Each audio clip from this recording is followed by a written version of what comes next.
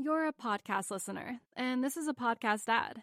Reach great listeners like yourself with podcast advertising from Libsyn Ads. Choose from hundreds of top podcasts offering host endorsements, or run a reproduced ad like this one across thousands of shows to reach your target audience with Libsyn Ads. Go to libsynads.com now. That's LIBSYN ads.com.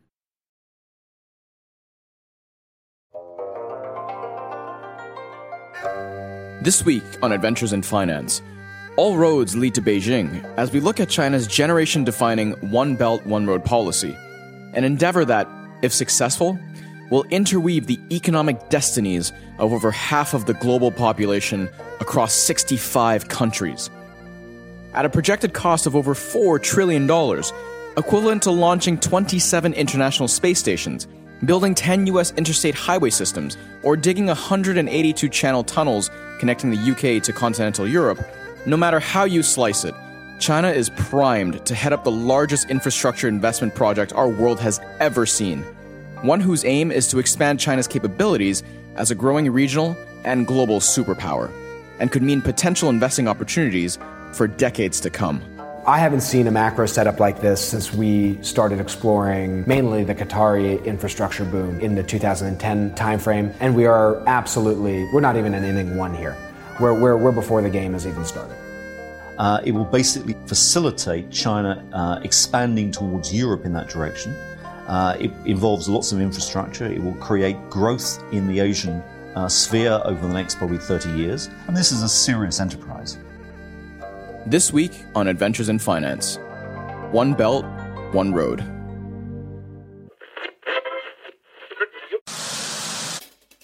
Also in this week's episode. In our long short segment, Aaron and I highlight the good and the not so good stories of the week. All right, so my short for the week is I'm shorting the Olympics, Grant.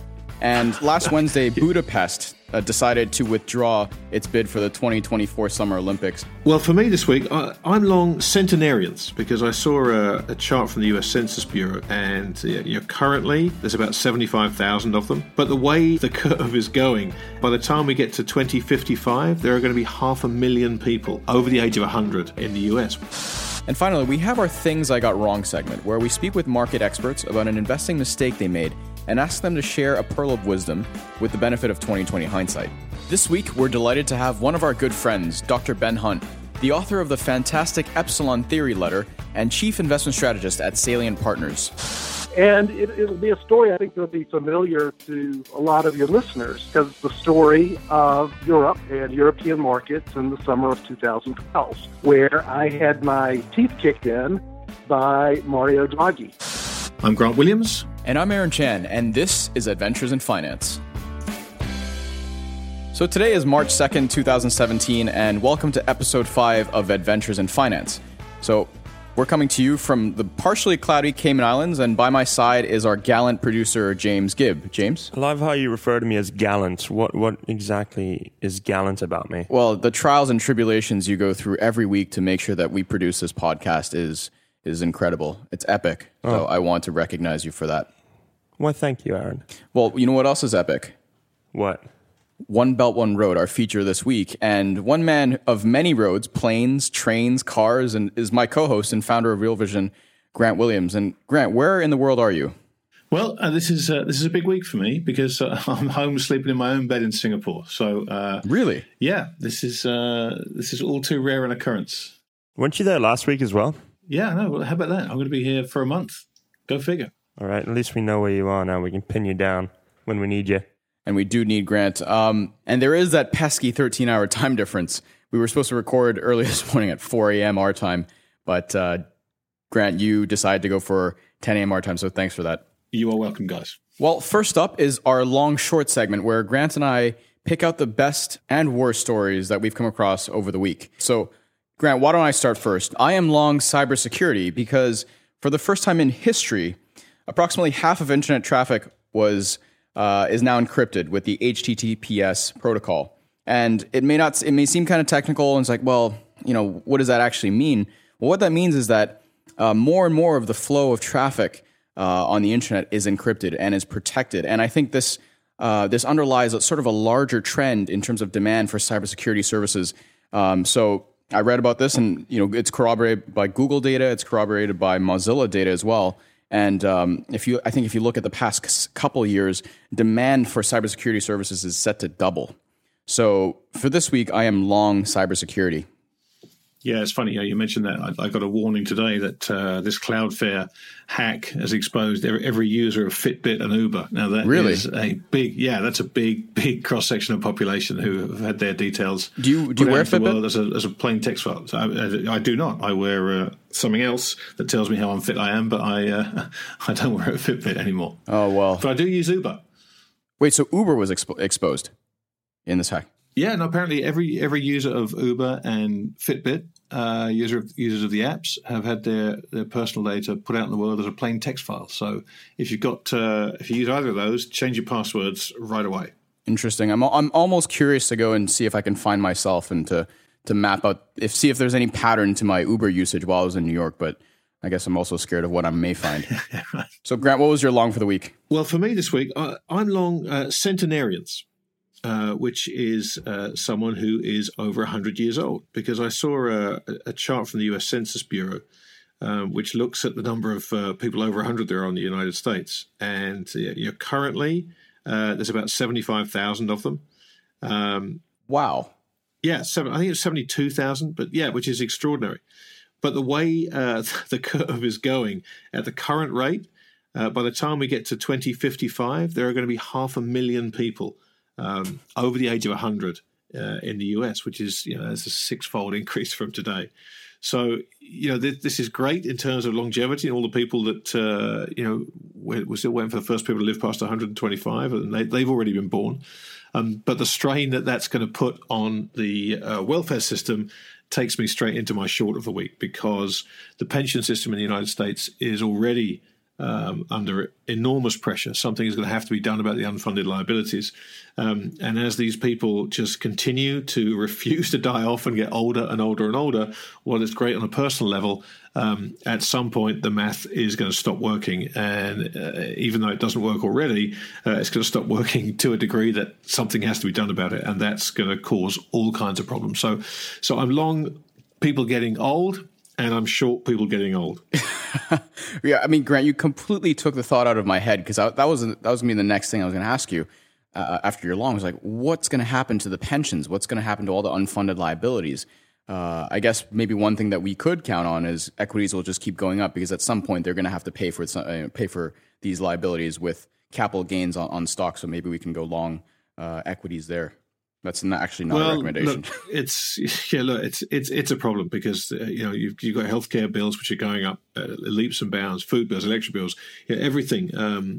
When people retire, they weren't planning on living another 60 years, and certainly pension plans aren't designed and equipped to pay for someone's life for another 60 years. So something is going to have to happen, and I suspect it's going to be something that's forced upon us. So.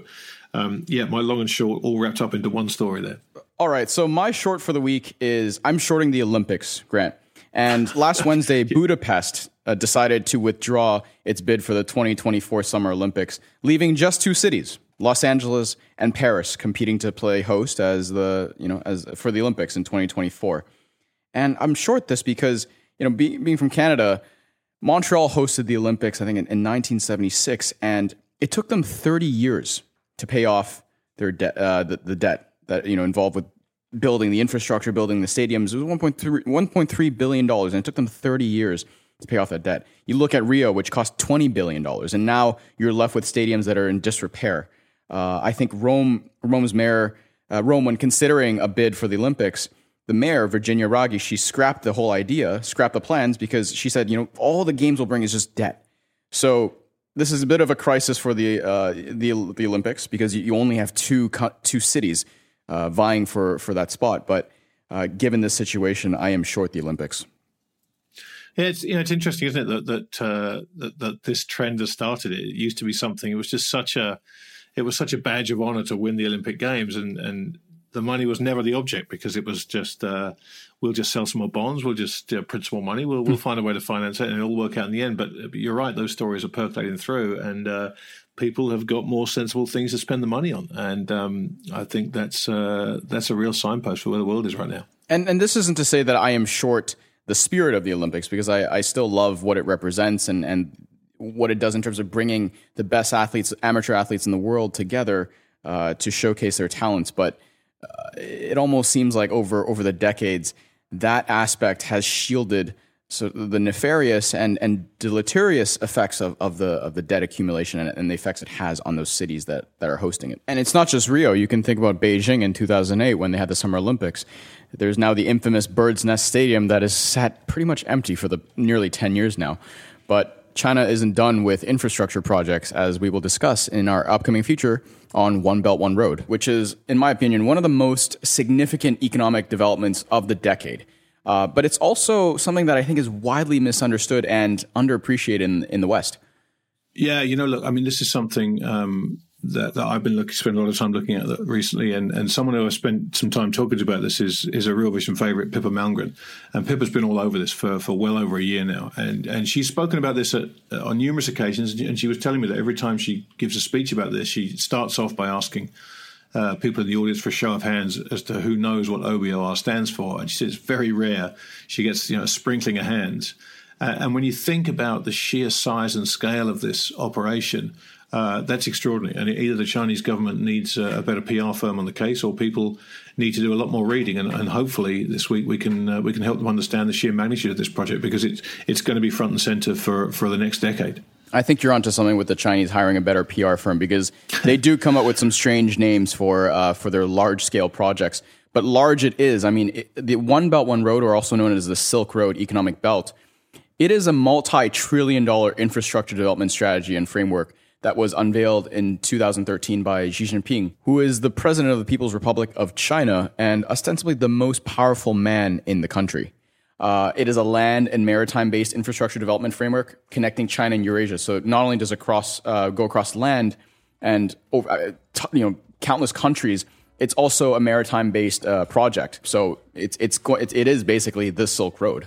Yeah, and along that road there are an awful lot of countries that will gain tremendous benefit from the kind of investment that China are going to make. There's a lot of poor countries along there where this influx of capital and labor and jobs is going to be hugely beneficial. And let's face it, it's going to make China a lot of friends in that part of the world, which I'm sure is a crucial part of their plan.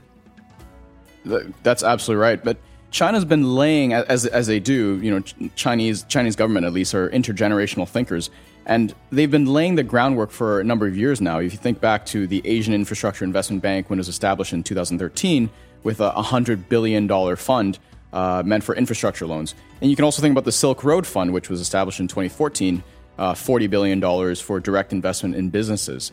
But going back to what I said earlier about the project being overlooked and underreported, I mean, I just went onto Google Trends and compared search interest between currency devaluation and One Belt, One Road in the UK and the US, and the spread is minimal.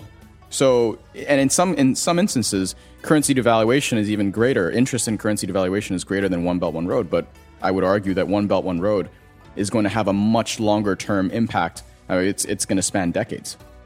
I don't think there's any doubt about that. But I think the currency devaluation is a one-off phenomenon that people can get their heads around. They can sit and think about what does currency devaluation mean. It's a one-off event, and you can actually figure out and plot how the dominoes fall after that. One Belt, One Road is far broader in scale, affects far more people, and it's a big exercise trying to figure out what this means, who it affects, how it affects them.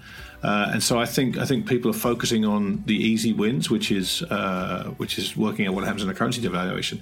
The OBOR is going to last a lot longer and provide far greater opportunities over that period we're talking about. But it is a big thing to get your head around, as we're about to find out. And we're going to examine OBOR in greater detail. But I think before we start that, why don't we provide some context?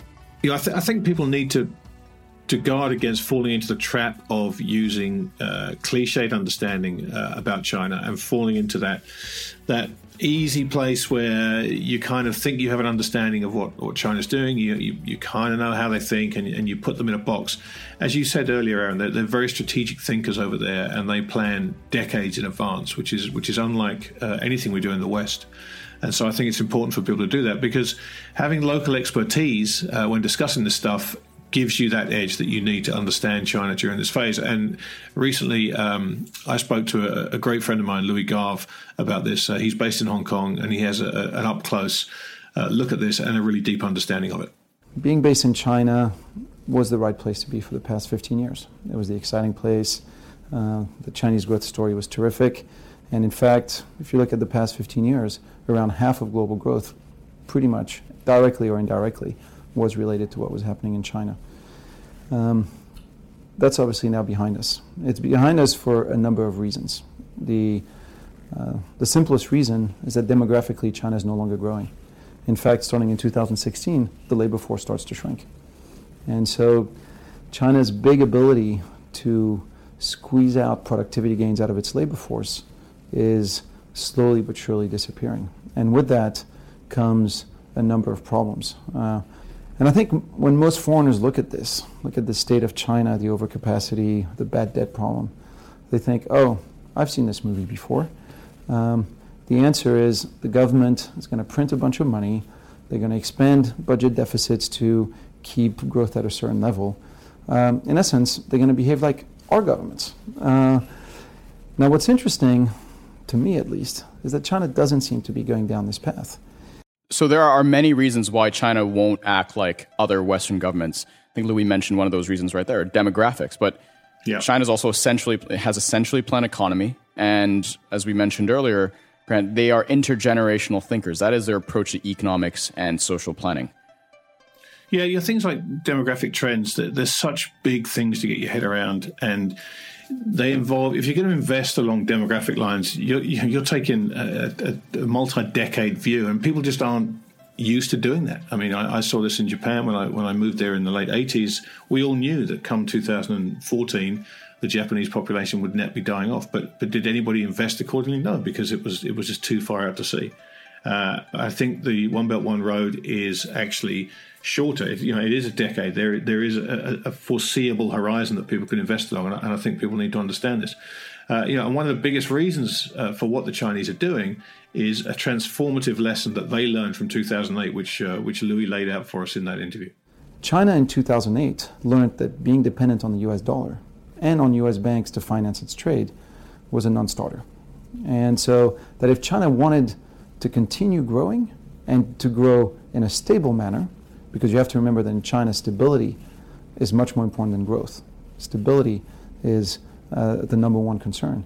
So if China wanted to remain stable, it actually couldn't depend on the US dollar.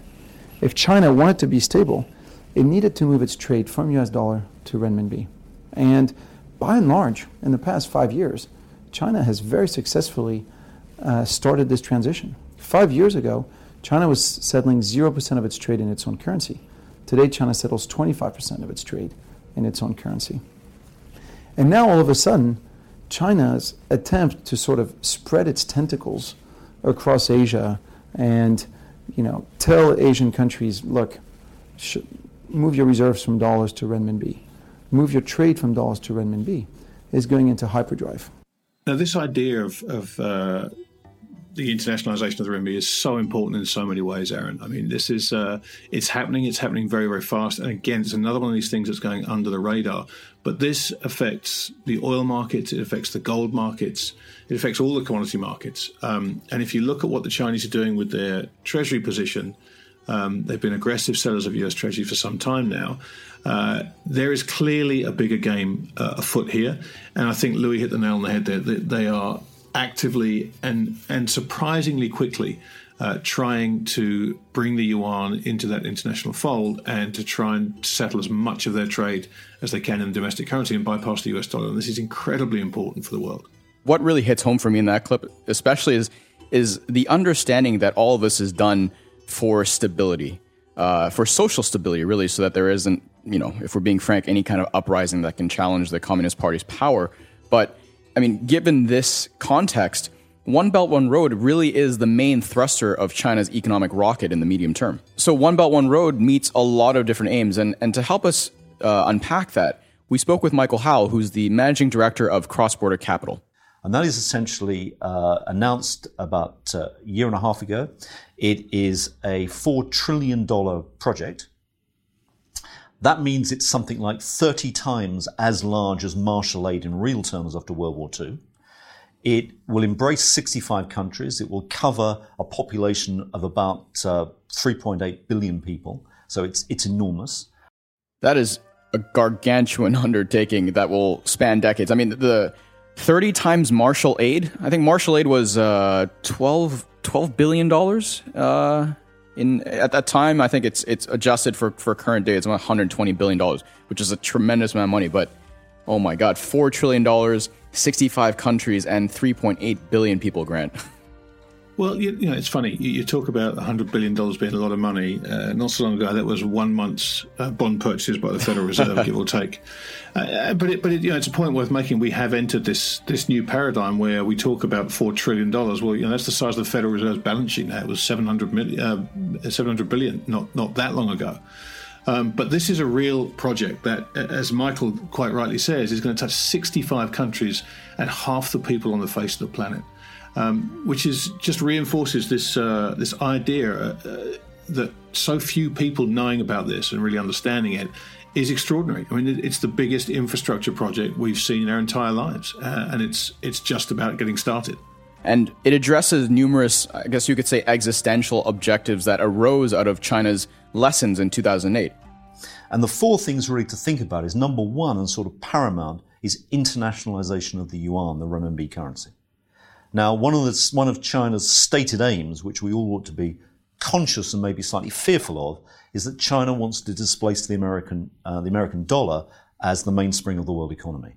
That will, I would think, if it does that, there will be a lot more chaos than we're currently seeing and volatility in world financial markets. But that's what China intends to do. It will do that over the long term. It's not a short-term policy. To give you a parallel, the British pound was eclipsed by the American dollar in, I believe, 1955 in terms of international financial markets, but the US economy overtook Britain in 1870, 80 years earlier. So we're talking long-term in economic speak here. Your reserve currency regimes end. Like every one of them that has ever existed has ended. The only one that hasn't is the one that we've all lived our entire lives through, which is the US dollar. And it will end. I mean, at some point, it will be surpassed by another reserve currency regime or quasi-gold standard or whatever it may be. Ultimately, its days are numbered, just not yet. And so that's why it's such an important step for the Chinese to actively perhaps try and bring that day forward as they seem to be trying to do. And in addition to the currency, China's state-owned enterprise is also trying to move out into the world and out into the competitive markets because they need significant reform. The second thing it will do, which is a key thing for China in the long term, it will help reform the state-owned enterprises. Now, these are large lumbering corporations. In the West, we think they're sort of fiefdoms of corruption. Xi, the Chinese leader, wants to try and control these and to make them more efficient companies. They're being pushed out into the international arena, which will make them more efficient. One of the criticisms of Chinese state-owned enterprises in the past is they've seriously underbid for contracts and consequently taken big losses. And that will be, this is part of the experience gathering if they go into the international arena and have to compete. And that's one of the things they want to do.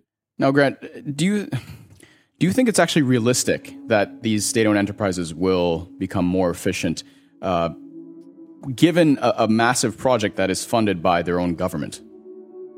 In a word, no.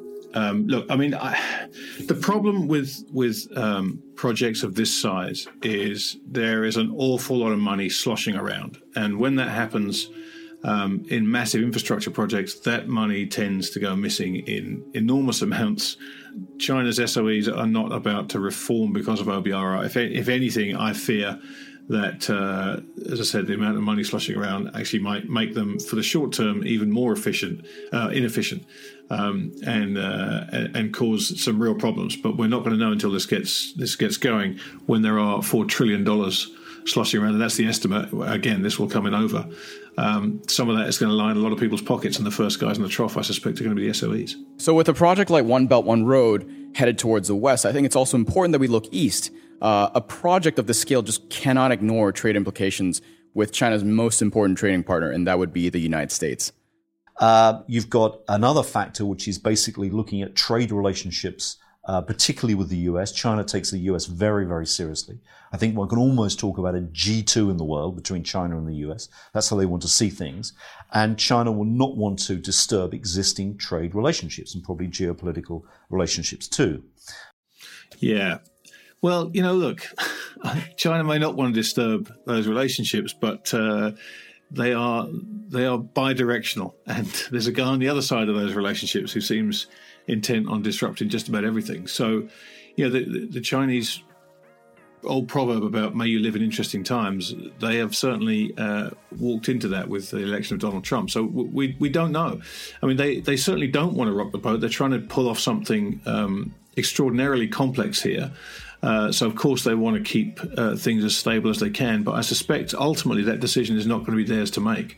Yeah, Grant, that's such a crucial point about being a bidirectional relationship, because the first name that actually comes to mind for me is Peter Navarro, right, who is an advisor to Trump. And if you look at the body of Peter Navarro's work and some of the books he's published recently, some of the titles include The Coming China Wars, Crouching Tiger, Death by China. So, it belies a certain stance that they're taking towards the giant in the East. No, it's very true, and I think that it's not just Navarro. You've got Lighthizer in trade as well. You've got two clearly highly antagonistic people who've been put in the front line with China. And whether that's just Donald Trump being Donald Trump and trying to make a point and trying to stake out his turf or not, it's possible. But I think both of them have made no secret of the fact that they are not great Sinophiles. So it remains to be seen what happens. But as I said, I think everyone needs to be aware that it may not go well. Well, and last but certainly not least, One Belt, One Road's humongous draw on natural resources will essentially lay the foundation for China's future access to and control of natural resources. The fourth aspect of the thing is, or One Belt, One Road, is resources. China needs to control resources. And I think one of the things to bear in mind is that something like 40% of China's primary energy supply is coal, dirty energy. They will need to change that. So I think what you're looking at from a medium-term standpoint is the ability of China to grow down this road. It will provide the money. It will create what economists call seigniorage, which is the ability to use its currency to purchase resources globally. This is how it makes the yuan the international currency that it will ultimately become. It will basically facilitate China expanding towards Europe in that direction. It involves lots of infrastructure. It will create growth in the Asian sphere over the next probably 30 years. It's already underway. Spending is already going on. For example, the China-Pakistan economic corridor is a very good example. Some of the roads they're building in Kazakhstan, some of the pipelines that are underway. And this is a serious enterprise. Sounds like it. And seigniorage, the idea that you can be able to have access to and buy, purchase resources with your own currency. I mean, it all ties back to that first point that we made, which is the internationalization of the renminbi and de-dollarization. Yeah, this is a big deal, and we don't have time to go through all the opportunities in each of the 65 countries along the way, but there are some obvious standouts. Mongolia, for example, that could well be a beneficiary of the ban on North Korean coal imports. But guess what? Mongolia has massively deficient infrastructure. Well, in can step the Chinese and help them with that. But one place, as Michael mentioned, that there's been some, if you pardon the pun, concrete steps taken is Pakistan. And last year I spoke with one of the brightest young hedge fund managers anywhere in the world. It's a young man called Adam Rodman out of Dallas, Texas. He's a brilliant investor, and he's been following the story very closely. So let's listen in to what Adam had to say. The question is kind of like, how do you find investments like this? What brings you to Pakistan of all places? And we have a general theme and somewhat of a general rule of thumb in-house, which is to try and follow the China money. Well, the China money is going in 65 different directions, but let's zero back in on Pakistan. And so the most important collaboration and really the driver of this investment theme is the China-Pakistan Economic Corridor, or CPEC as it's called.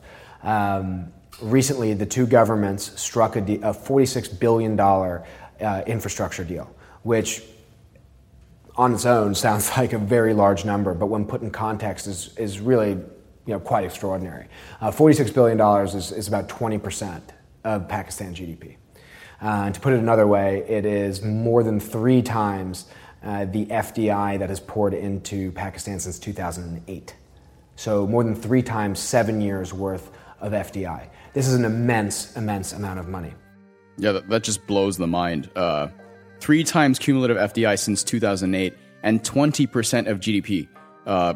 Grant, I've been looking around to see some other countries and what they're slated to get in terms of investments from China and through this One Belt One Road project, and it's equally mind-boggling. Laos is slated to receive $7 billion for a high-speed railway. That is more than 50% of its annual GDP. That's crazy.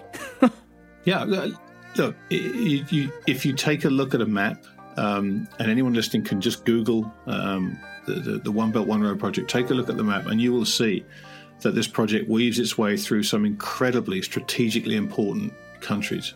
And Laos is one of those, as is Myanmar, as is Pakistan, and the Chinese understand this. The Silk Road, in its first iteration, was incredibly transformational for the entire world, and they're trying to do that again with modern technology. And I don't know, the fact that so few people know about it tells me that they're going to get a long way into this before the penny drops to some people. So hopefully, by listening to this today, the penny's going to drop a little bit sooner.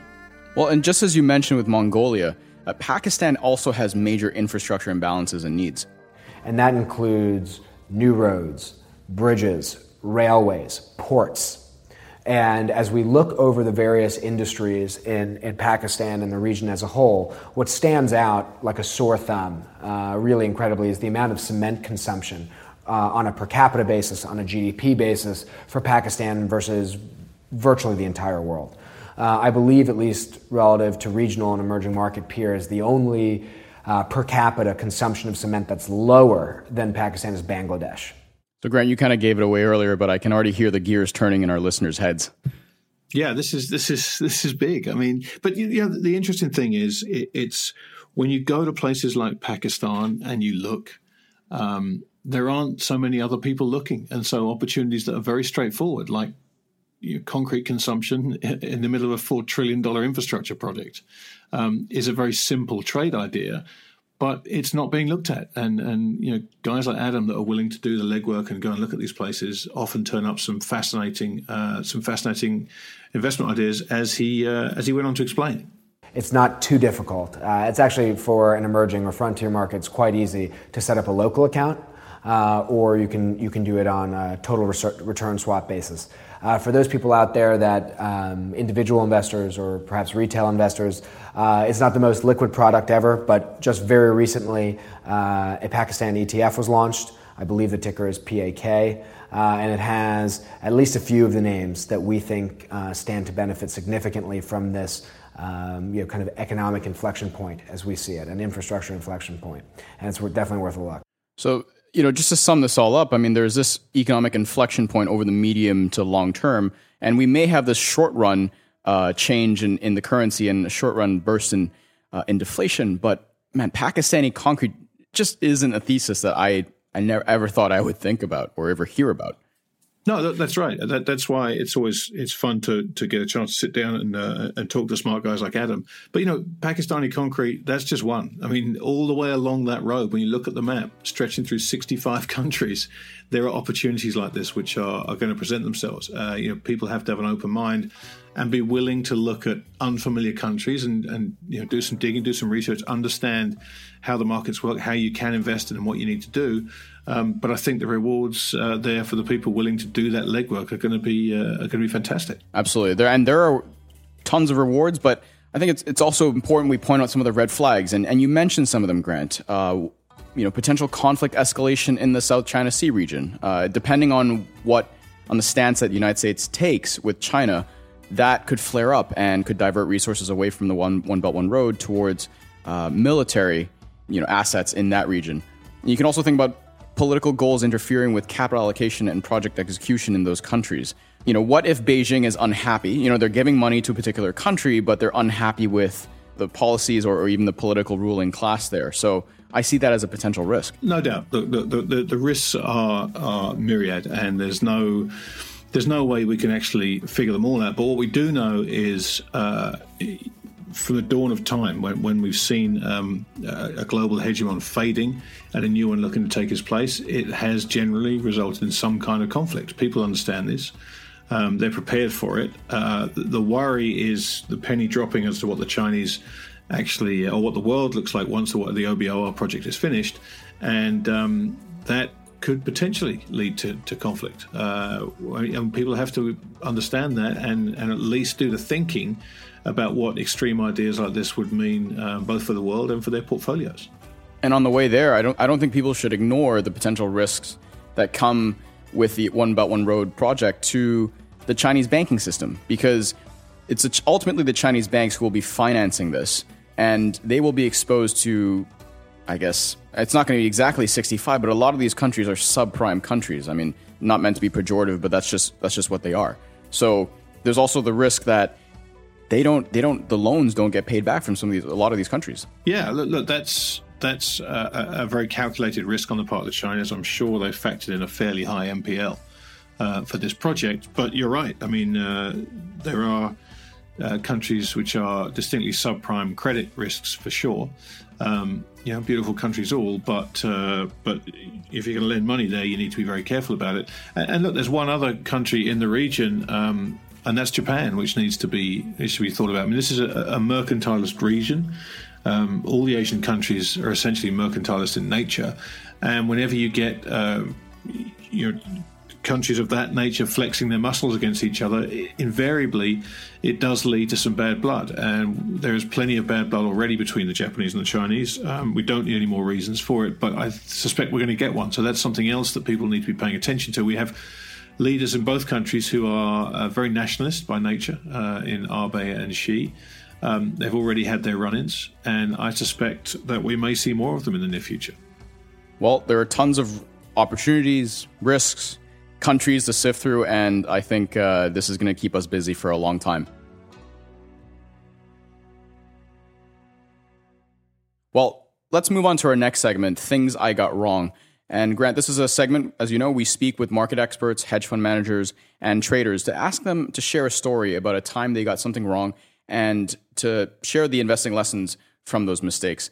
And this week, I had the pleasure to speak with your good friend, Dr. Ben Hunt, who's the chief investment strategist at Salient Partners and the author of the Epsilon Theory blog, which is an awesome blog that weaves together game theory and markets for a really unique perspective that makes Dr. Hunt's blog a must-read. So I spoke with him, and here's the tape.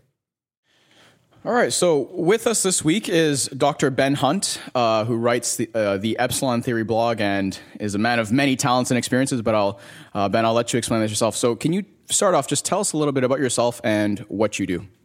Sure. I've done a lot of different things. As my wife says, I really can't keep a job, or so it seems. I started in the Church of Academia, so I got my PhD in political science, of all oxymorons, and spent 10 years teaching, doing research in political science. So I got tenure, did the whole 9 yards, but always had the entrepreneurial bug, and left academia to start a software company. That company sold my interest in that after about 4 or 5 years. What I really enjoyed about the software company was solving puzzles. First, it was solving the puzzle of writing code to solve a particular business problem. But what I really enjoyed about the entrepreneurial experience was the puzzle of financing the darn thing. So did venture capital for a couple of years. Then I had the opportunity to join a public equity manager to figure out the puzzle of public security investing. So we co-managed a long-short equity fund for 7 or 8 years, and that was my baptism by fire in the public securities world, where look what we've experienced over the last now going on more than 10 years, has really been I'll call it the triumph of policy over fundamentals. And so happen to be in the right place at the right time, in the sense that I think the perspective I bring, which is that perspective of politics, policy, trying to apply the toolkit of game theory, as well as the toolkit of standard toolkit of econometrics. It's been a useful kind of collection of skills, or at least talents, for investing. So currently, I'm the chief investment strategist for Salient Partners. It's about a $15 billion asset manager based in Houston, Texas, and San Francisco, California. So that's my story, and I'm sticking to it. Well, that's fascinating, and I imagine that confluence of unique skill sets must give you a unique perspective on what's happening right now, as you alluded to, sort of with policy triumphing over fundamentals. I thought it was interesting you mentioned solving puzzles and game theory. With this segment, we're trying to ask expert thinkers, expert financial thinkers, what is a significant investing challenge or possibly a mistake you made in the past? So I guess sticking with the game theory theme, can you give us an example of a suboptimal decision you made in investing in the past? Suboptimal. I'll give you an example of where I got my teeth kicked in. That's another way to put it. Yeah. Exactly. So and I think this was it certainly changed both the way I think about investing, but also my whole career. So I'd love to tell you this story, and it'll be a story I think that'll be familiar to a lot of your listeners, because it's the story of Europe and European markets in the summer of 2012, where I had my teeth kicked in by Mario Draghi around the now famous or infamous, depending on your point of view, statement of we'll do whatever it takes. The words, in other words, that backstopped an enormous reversal in what looked like the end game for sovereign debt and related securities in the Eurozone in the summer of 2012. But what happened was that first at the end of July, or no, end of June, when Draghi made his famous speech, whatever it takes. Then after I got it, okay, now I see now. So now markets are reacting better because they're saying Draghi's going to come up with this real plan. He's going to actually come up with a program that will, in a sense, backstop the Italian state. Provide liquidity for the Italian government. I thought, okay, I get that. That's why markets are responding positively to these words, right? Just plain words.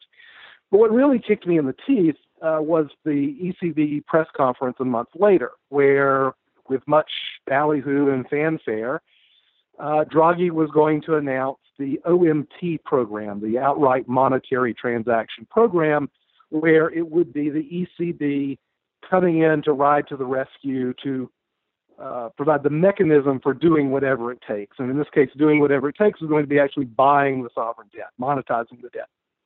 So I said, all right, well, let's hear him put that into action, right? So that was a significant short position going into that. And I'll never forget this. So it was the press conference today where he's supposed to announce that OMT program. He gets out there. He says what the OMT is going to do, and markets throw up because it was just pure words. There was nothing behind it. There was nothing programmatic behind it. And so that was a day, I think the Italian MIB was down 5% that day. CDS spreads went crazy. There was the headline on the online FT was Draghi's blunder. Right? Draghi's blunder. But here's what happened. And this was what put me on the frame of looking at the game theory here and really sparked the entire epsilon theory effort, which you alluded to in your kind introduction, trying to think about the way in which narratives and words percolate through and change investor behavior. Here's what happened. By that afternoon, by the time the European markets closed, that headline in the FT had been changed. That FT headline now read, Draghi's bold move. So what you had in, I'll call it informational theory terms, is you had the narrative switch in terms of the financial media, and then you had that, think of it like knocking a snowball off the hill in terms of the market data, because the way that the common knowledge game works, we're looking around. We don't have anything to plant our feet on, so we're looking for the world to tell us what's happening. And in this case, the world in the form of financial media was saying this is a bold move. And then you saw market data in the form of this initial plunge protection team action saying, oh, people are buying. And that's what changed the entire trajectory of the euro, the European market system, everything. That 24 hours where the narrative was turned on its head, from Draghi's blunder to Draghi's bold move. And the experience for me and the what I learned from that was that this is what I need to be paying attention to.